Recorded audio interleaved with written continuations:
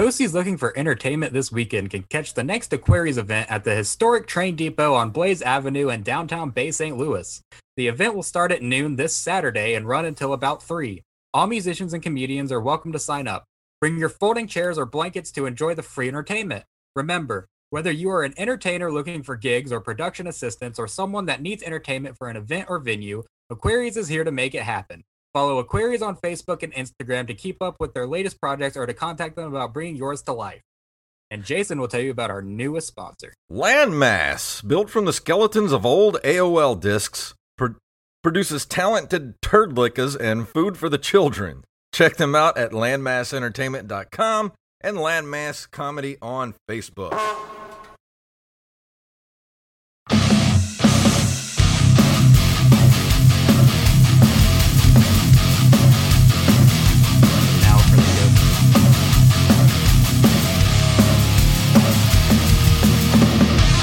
It is Wednesday night, and it is time for the Open Micers podcast. My name is Jason Robbins.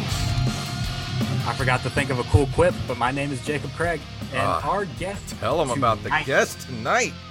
Oh, I will, buddy. Our guest tonight is an author, illustrator, and musician who has worked on titles such as The Muppets and Nancy, as well as more than 60 children's books. You can come meet him in person at Pensacon in Pensacola, Florida, May 21st through 23rd at the Pensacola Bay Center. Please give a warm welcome to Mr. Guy Gilchrist on the show tonight. How you doing today, sir?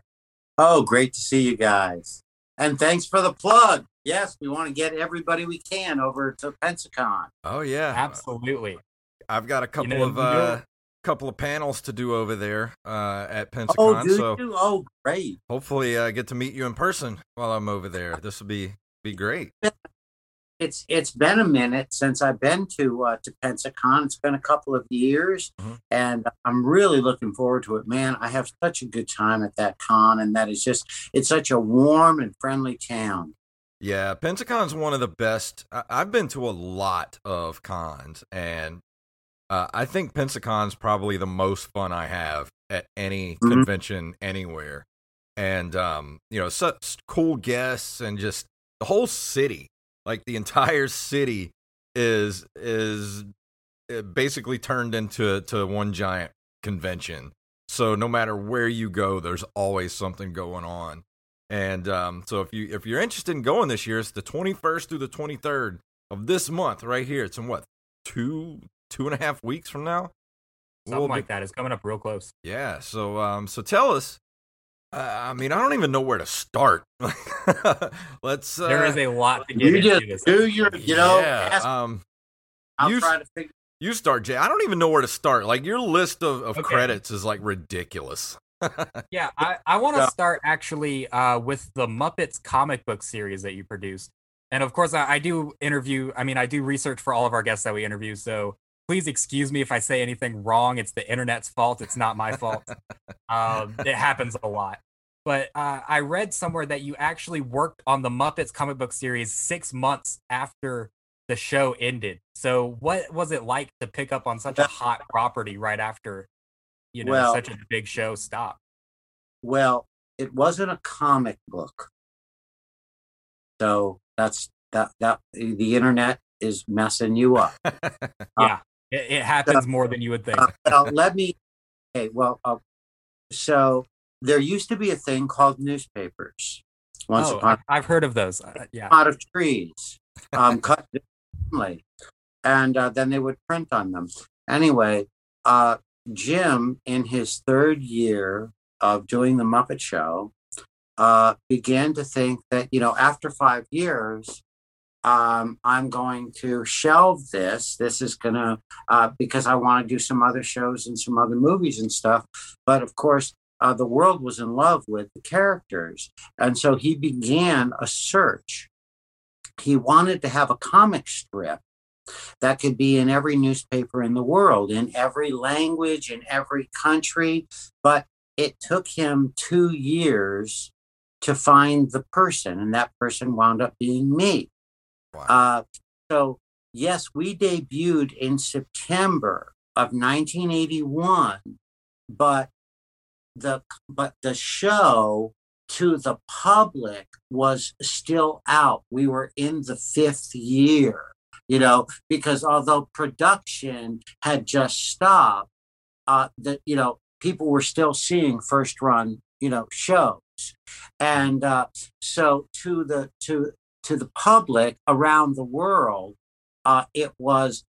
we were entering this 2 dimensions of the comic strip in every newspaper in every language, but it was adding on to the legacy that was going to be, the Muppet Show. So as far as what did it feel like and all of that, I mean, oh my gosh. I mean, working with Jim every day was amazing. So and what I hate to interrupt you, but what was the process of that like? Was that sort of where, did Jim give you the ideas of what to do in the comic, or did he actually like say, no, okay? No. Well, the process changed over the years, but basically, the reason that it took Jim so long to find someone, I think, was probably he was looking for someone who was a really big Muppet fan that also could maybe write and draw. And my audition process for Jim took a year. I was sending in strips for a year before he hired me. Wow. So he had a pretty good idea. And I had met with Michael Frith, and so I was writing a lot of stuff. And then when I finally got the gig, and this would have been, about 10 months before anyone ever saw it in September of 81, I started working with Jerry Jewell, Jim's head writer. And Jerry and I would talk frequently. Then I would write and draw the strips, and I hired my brother Brad, my younger brother Brad, and as a writer as well. And he helped out on coloring the Sunday pages. And what we would do is I would draw as many as I possibly could, and then I would send them all to Jim, and Jim would look at them, and then and decide whether these were the ones that he wanted to go with. And so it was a very cumbersome, but also very personal thing. Yeah. And Jim loved comic strips, but you can only imagine him taking all of that on with everything else that he had. It was a tremendous amount of stuff. So he must have really believed in me and in my brother Brad. And we were my daily person, my daily boss was Michael, and Michael, of course, was a great barometer of where we would go and what we would do. And when you think that 80 million people were reading it every single day, and I was just a kid, and how scared could I possibly be? And I was, but the idea was that if I could please Jim with what I was doing, then I felt like, I was on my way. So I didn't get all of that scared about it being all over the world. I just wanted Jim to be happy with what I was doing. So as far as you must have been a. Oh, I'm sorry. I was just going to ask you. You said that you would do a lot of different strips and send to them. Does that mean there was a lot that were left sort of on the quote unquote cutting room floor? Oh gosh, yeah. Well, the process would be that that I would write joke after joke after joke, and I would do rough drawings, and I would do them like on typing paper. Okay. And I would mail those in to King Features. They were the syndicate, and they would look at them, and they would look at them too, but they would also go to Jim and to Michael and to Jerry and also Frank Oz. And so everyone would have them. And as I said, it was a very cumbersome thing because we were trying to get as much input into it as we could, but also there was this nasty thing called a daily deadline, and there couldn't be a hole in the paper. So but after about a year of doing it that way, and many of those months we weren't being printed yet.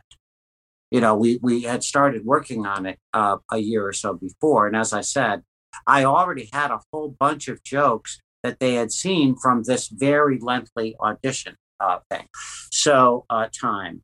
After about a year and a half or 2 years or so of this thing where Jim was looking at it every day and all of that, and I would get phone calls in the middle of the night from London, and he would leave me these wonderful messages and stuff, and it was just a great, crazy time. Then there came a point a couple of years into it where Jim said, "You know the characters as well as I do, and they're yours now." Wow. Yeah. That's awesome. Must have been an amazing feeling. It really was.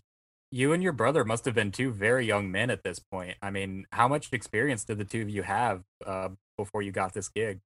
Well, he was working at a Cumberland Farms, or something, when I hired him. He had zero experience. But I brought Brad along with me. I didn't have any experience in doing a daily comic strip. I had been trying to get a daily strip, doing my own ideas and mailing them into the different syndicates for a couple of years. My experience at that point was doing a comic book for a weekly reader, and it was a funny animal comic called Super Colonel. And that was the artwork that King Features saw of mine to give me the audition. I had no experience whatsoever. Jim hired the least qualified person. He must have looked for 2 years through all kinds of geniuses until he found the one kid that had no experience whatsoever. So he hired me. What was your training for your art? Did you go to art school or anything like that, or was it just completely self-taught? No, I don't consider it self-taught. But no, I didn't. I didn't go to college. I went to work. Oh. But I started off when I was about 12, doing work professionally. Not very well, of course, but professionally.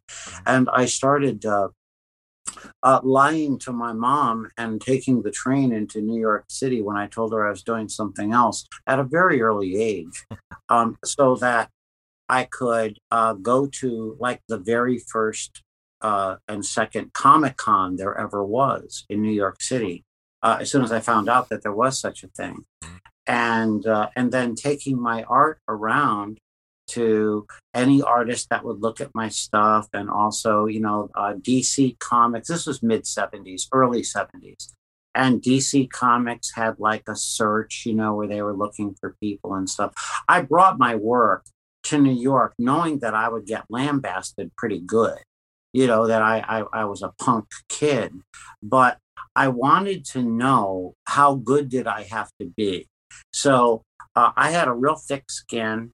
And I would work for anyone that would hire me. And most of the time I didn't get paid. But I got a lot of experience in a very short time. And by the time I was 16, I had gotten my first job in New York City that paid on time and all of that, because I had worked for a few undergrounds and stuff that didn't pay me. And but then I got a job actually doing a Disney coloring book for Whitman Publishing. And so that was a big deal for me, even though, of course, I couldn't sign my name to it or anything like that. I was working for Disney. And that was at 16. So that was a big thrill. I got all of my experience by being an idiot. Let me explain. So when you're young, and you don't know anything, and the world is smaller because, there was no internet or anything. So the world is smaller. You have this innocence, and you have a desire, in your heart. And there's, you want to go and do these impossible things. And if you actually explained it to anyone, like your parents or something, they'd go, "You're nuts," and they'd tell you, "Don't do it." But of course, I didn't do any of that.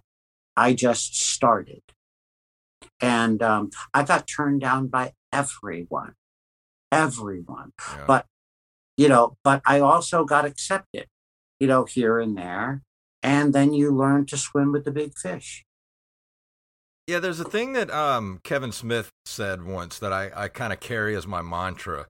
For if you want to do anything cool in life, you have to have an unreasonable amount of have a reasonable amount of unreasonability.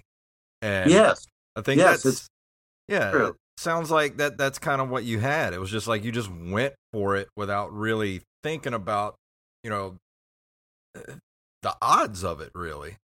Yeah, well, I mean, it's rock and roll, man. If you ever really thought, like, if you ever really thought about, yeah, the odds of being, of getting a job, oh my gosh, as a comic strip artist and then doing the Muppets, well, the odds would have been zero. Yeah. I mean, like, there aren't enough numbers. I mean, Lotto is a better shot for you. But that wasn't what I was thinking about. My goal was, I wanted to be a successful cartoonist. And so I wrote my own stuff, I lettered my own stuff, I inked my own stuff, because I didn't know any other way to do it. Yeah. And every time I get shot down, I'd put that aside, and I'd create something else. I wouldn't ride the same horse, over and over and over again into the ground. I would put that aside and say, okay, let me give this a shot. Okay,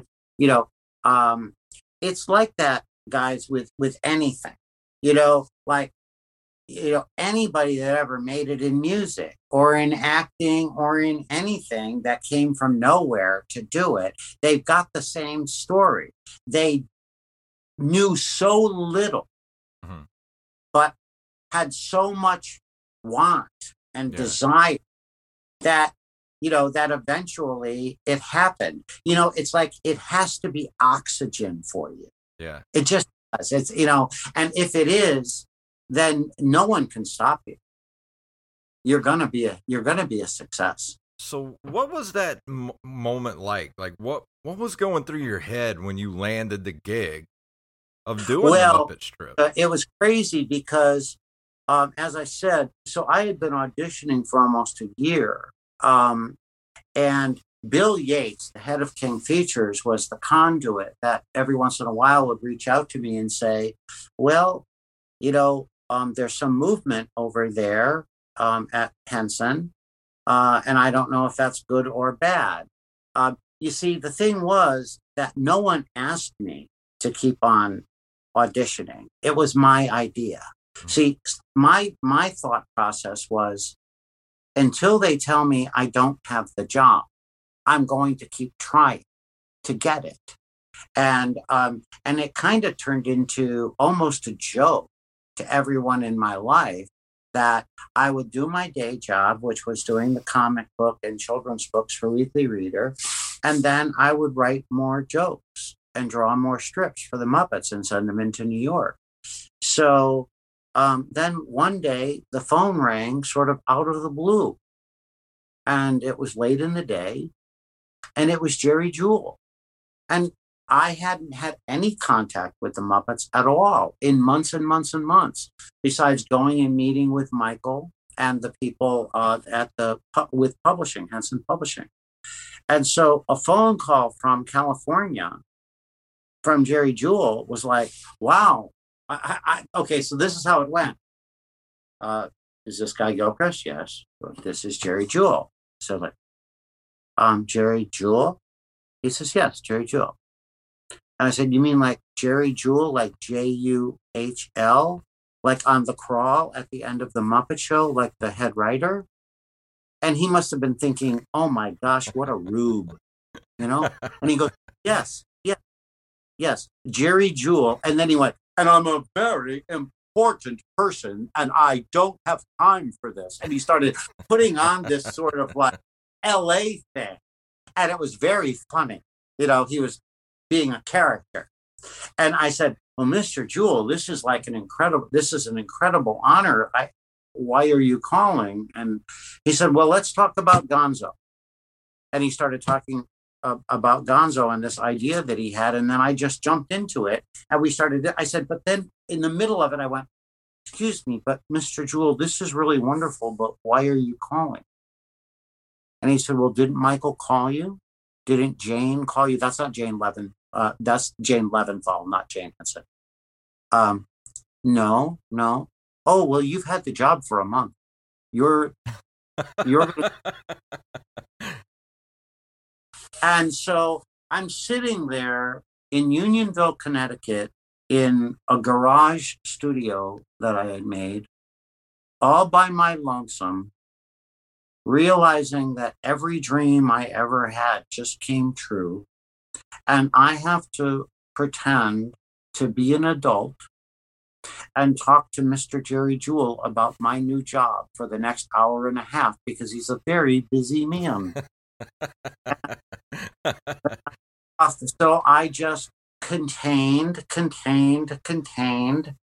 you know, and did what I was doing and taking notes and stuff and pretending to be a pro and pretending that dreams come true every 5 seconds. And then I hung up with him and then I went crazy.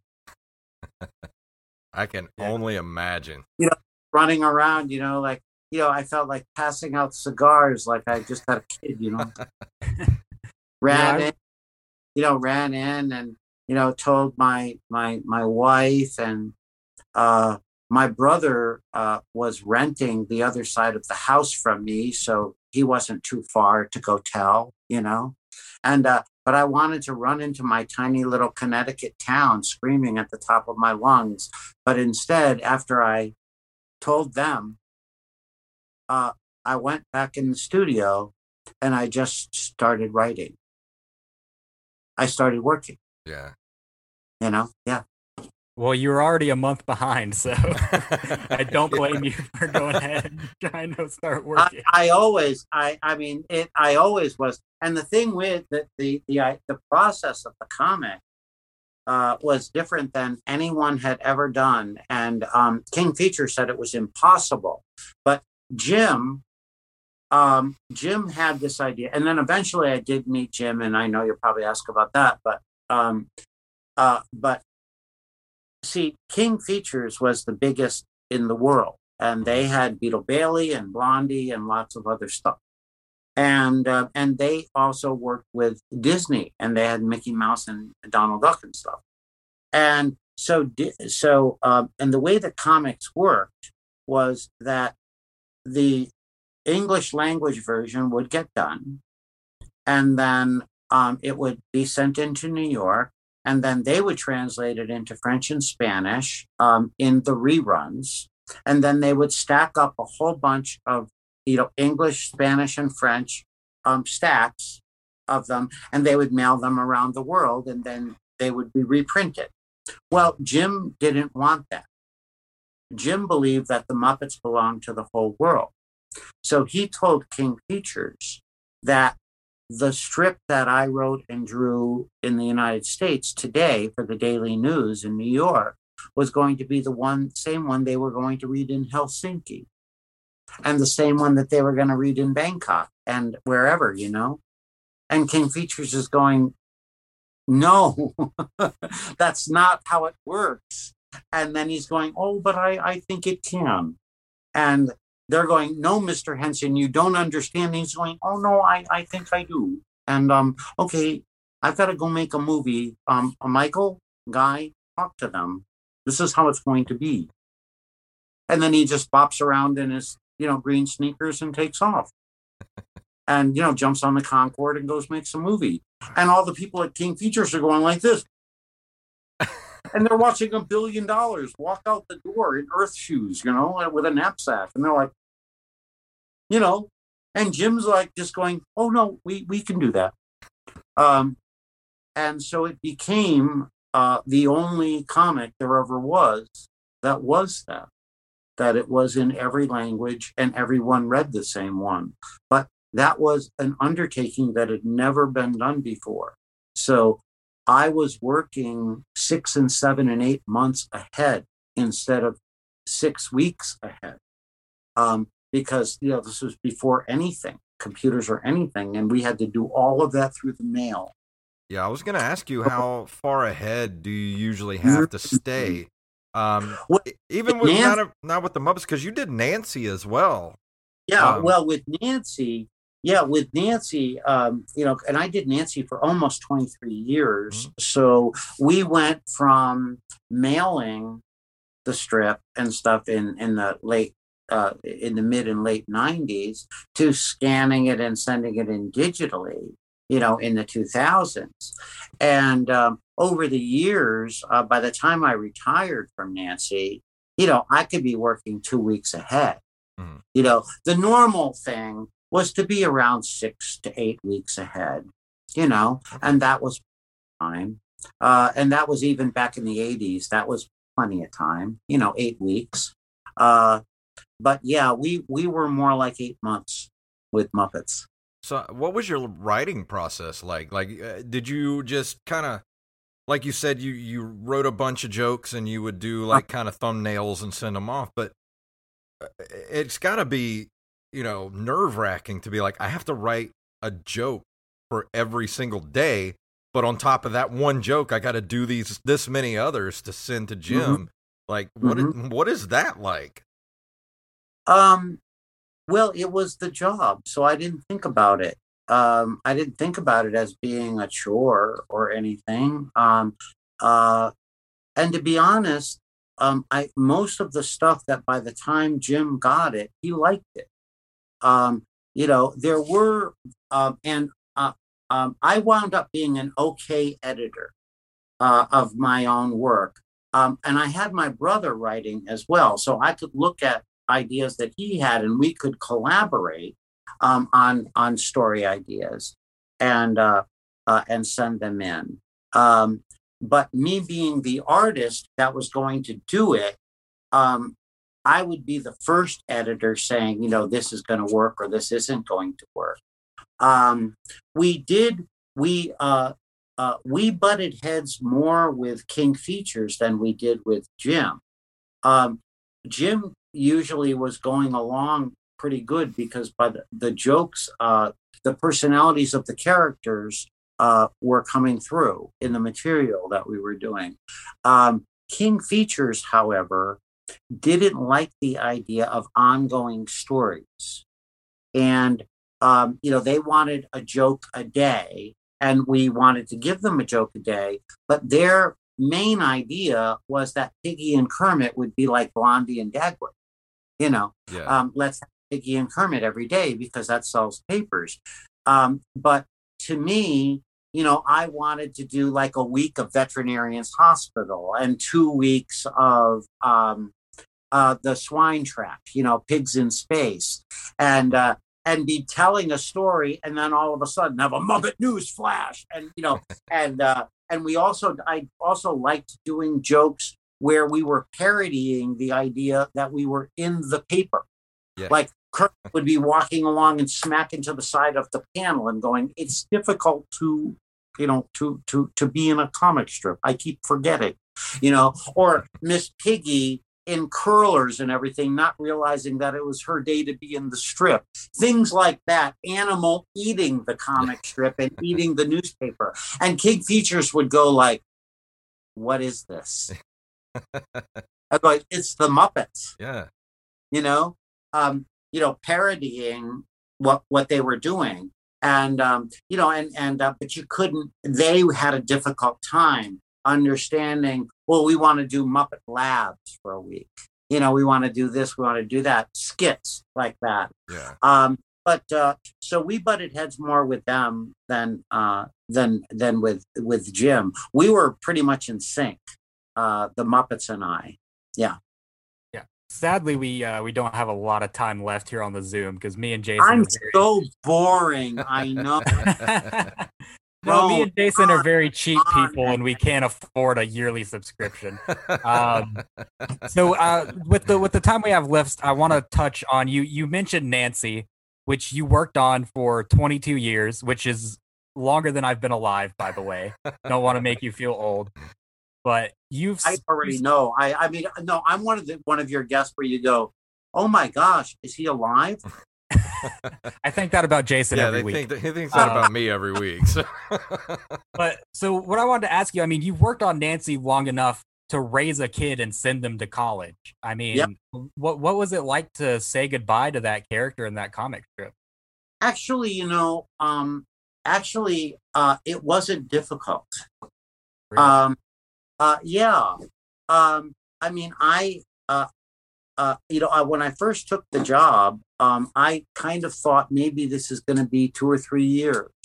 But having been in the business before, and realizing that Nancy was losing papers when I took it on, and then knowing that when you change the artist, sometimes that's not good. And the other syndicates will like pounce on that comic and try to get it replaced by one of theirs. So originally, me and my agent, we were sort of looking at each other going, boy, if we make 6 months, this will be great. And but then fortunately, people seemed to enjoy the version that we were bringing back, this sort of Ernie Bushmiller-esque, one. And so I did it. I kept having these 5-year deals. They picked up my option. I did 5 years, and then they said, "Hey, things are going great." And they gave me another 5 years. And after about 10 years or so, Brad left the strip, and I was writing it on my own. And I enjoyed having the voice, to put out things and tell stories. But I was about done. Just in that, when you're writing a never-ending story, and that's what a comic strip is, and it takes up a lot of your time, to do this and to do it as well as you can. You also have other stories that you'd like to tell that don't fit into that particular thing. You want to take your voice and put it into other characters and other situations and do other things. And so I had never even dreamt past 5 years on Nancy. And so I really enjoyed my time on it. But by the time it was done, I was all good. I was all good. And I, and put it away, and I put it away, and then just dove back into doing children's books, which is what I had been doing before I had started doing Nancy. That's understandable. Sadly, we only have about 5 minutes left, Mr. Gilchrist. And I just wanted to say that I'm at the age where I was the perfect age to actually read the Muppet comic strip. When I was a kid, I was born in 1977, so I was just a couple of years old. But I've loved comic strips my entire life, and I did my own web comic for a while. That's Did you really? Yeah, and it's me and one of my comedian friends. We used to do one called the Nerd Tunes webtoon for a while, but it's just hard to keep coming up with jokes. Like I don't know how you did that for so long, coming up with jokes every single day. I'll tell you, and it's hysterical, because what winds up happening, it's a very strange thing, because if you wind up having that brain that writes that stuff for that long every single day, and you're also writing extras, that aren't getting in because you're looking for your best stuff. When I walked away from, when the Muppets was over, right? When the Muppets was over, that next year, I wrote and illustrated 20 books. Wow. I mean, I had math and stuff, but I wrote 20 books in 12 months, 20 children's books, the Tiny Dinos. You get to this thing where your engine is revving, and certain rate, and you just get creative that way. I'm still like that, It's I don't even have enough platforms to stick all the stuff that I write. I still write so much. Well, it has been an absolute pleasure to have you on the show, and I can't wait to meet you in person. I'm definitely gonna come up and say hi. I hope you. Pensacon. And any last words there, Jacob, before we leave? Yeah, of course. You can see Mr. Gilchrist May 21st through the 23rd at the Pensacola Bay Center at Pensacon. He has been a fantastic guest. Obviously, you have so many great stories to tell people, and I'm sure you're going to have a lot of great art for people to look at there as well. Where can people find you online, Mr. Gilchrist? We have the Facebook page, and the website is A Guy Gilchrist Production. And then you can find me at Guy F as in Frank, Guy F Gilchrist on Instagram, and it's Guy Gilchrist on Twitter. And we're very, very active on all of those social platforms. And, we put up a ton of art, and we do live streams and all that kind of fun stuff.